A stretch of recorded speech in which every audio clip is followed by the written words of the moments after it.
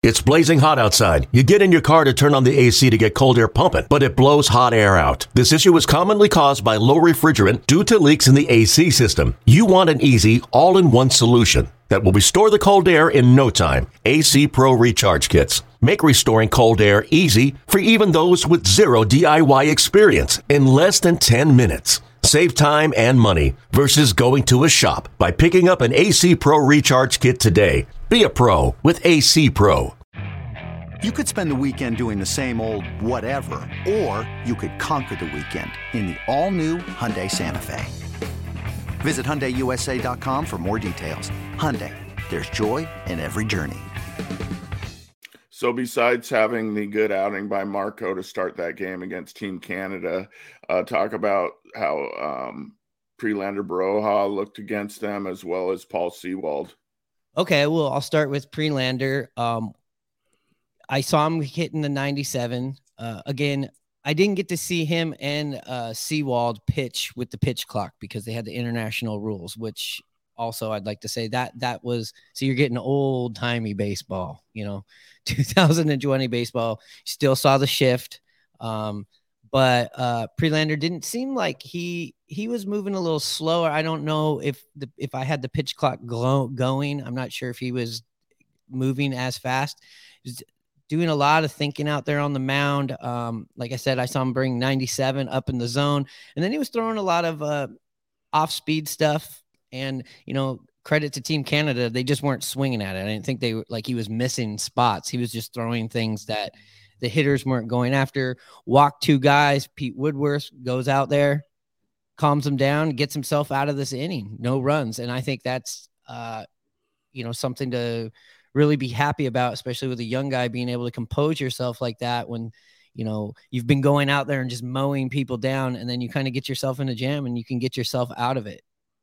Yeah, impressive. So he's been one of the biggest hype machines for the Mariners this spring training. How would you say his outing looked like? I mean, were you as impressed as what everybody has been talking about?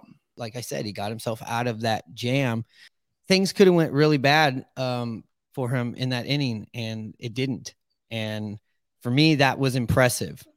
And it was impressive that he took the notes or whatever Cal and, Coach Woodward was out there telling him and applied it and did it. And that's impressive. Nice. Yeah. He looks like a big kid, really physically built, big man, big broad shoulders that can bring it. So that's exciting. He's a big guy. And Seawald that you asked about dominating stuff yesterday. Look, mid-season form. He, on the other hand, I felt like was moving at a fast pace. He had that pitch clock thing down, and there was no pitch clock, and he was still working at that pace. But what I saw out of Paul Seawald was the Seawald that we know. Yeah, it seemed like the Seawald working a little faster, which seemed to be working for him. Yeah. So he got himself in a good rhythm. Maybe like the pitch clock is going to speed some other pitchers up and help them out, and may be adverse to other pitchers, but it seemed like it was helping Seawald out. Yeah, with Seawald too, he wasn't a guy. I don't feel like he's definitely not in the boat with Diego Castillo, right? Of taking a long time, but he never struck me as a guy that took a long time out there in the first place. He seems like a rhythm guy. What do you think about that, Ninja? You think he's always been a rhythm guy? Seawald is just seemed like he was working faster, whether he just like getting ready and going. And I'd say Kirby seemed like it today too. I don't know if they've been like that and I just haven't seen him pitch in a while, or it just seems like it seems like in general, like all the pitchers that I've seen down here in spring training on TV and in person are just working faster. Like, yeah, they're not walking around the mound and, going through their, what they do and grabbing the rosin bag and, taking their time. It's like they're getting the ball, getting up there, they're set and ready to go. Now, whether they pitch it right away, or that's another thing, but they're ready to go as soon as that batter steps in the box. Yeah. And have not seen a fast game yet that we've been here, unfortunately. And I mean, I don't want to go in and get out. It's not a job. Like, you know, I'm not into this.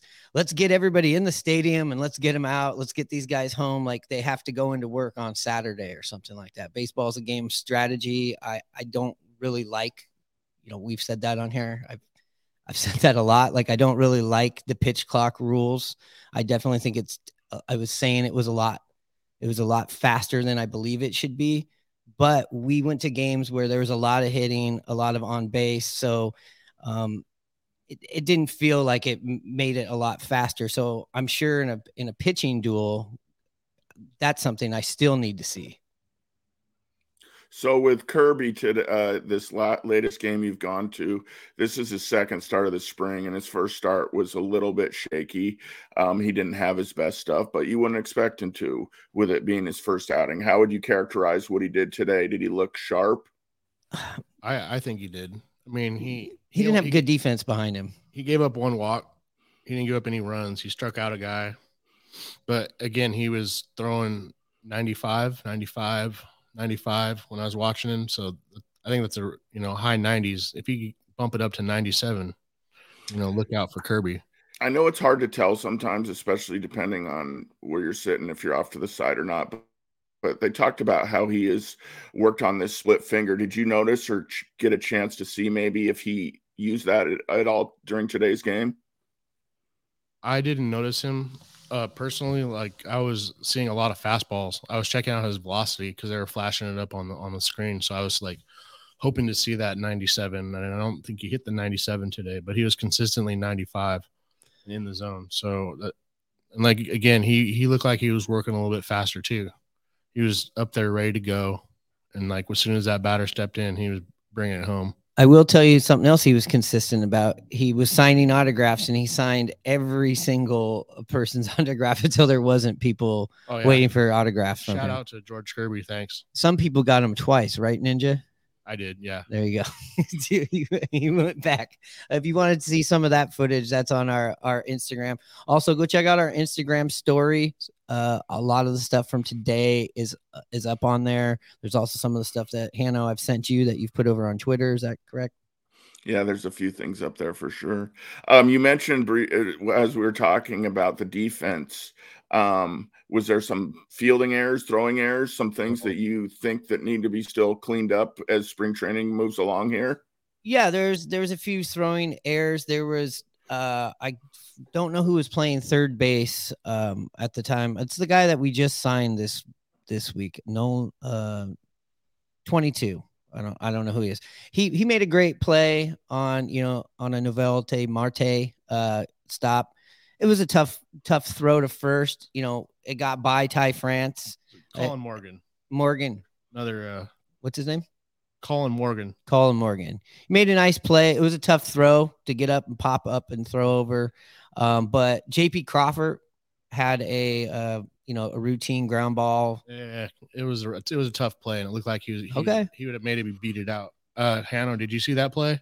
I didn't. Like JP was going to his right and tried to backhand it and throw over. Okay, you're right. That's what I remember. The guy was fast too, so he maybe had to rush it. So I know JP didn't sign any autographs after the game. Just put it that way. Yeah. And a couple of, and those throws were hard to dig out for Ty France. They were, across his body on one of them, and the other one kind of was one of those tied up. He had to just put in a layout there because, again, yes, like you were saying, there was a fast runner. So, does Evan White get those? Well, possibly because Evan White's left-handed. So, on that side of the ball, if you're watching on YouTube, yeah, he's going over here versus going across his body. Yeah, but that's that difference. Right. So a couple things that came up that you guys might not have caught. Andres Munoz and Casey Sadler got their first facing live batters in the backfield today. That came about. So that's good to see. They'll probably be working their way into games here pretty soon, as well as the people back in the backfield. Demo, he got his first chance to face live pitching. So Yeah. I know we talked about last week that him being hurt and still working himself into the game. So that's positive. And then yeah, that is you said that was hands down. He was going to be, no, you said that was your wild card pick was Demo, or was this your bold prediction? Bold prediction. Like, yeah. You know, because since they got I'll give you credit. That's bold. They got a utility guy in the All-Star game now. So, and it's and then a couple other little quick nuggets, guys, is Tommy LaStella made his way back into the lineup against Team Canada. He's been out with that shoulder injury, so that's good to see. You know, he's going to be one of those guys vying for one of the final spots on the roster.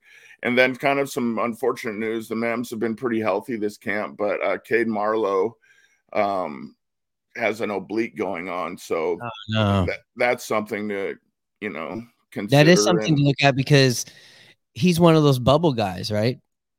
Yeah. I think, you know, with Taylor Trammell being hurt, there was an opportunity there for him to possibly get in there with some outfield depth to start the season.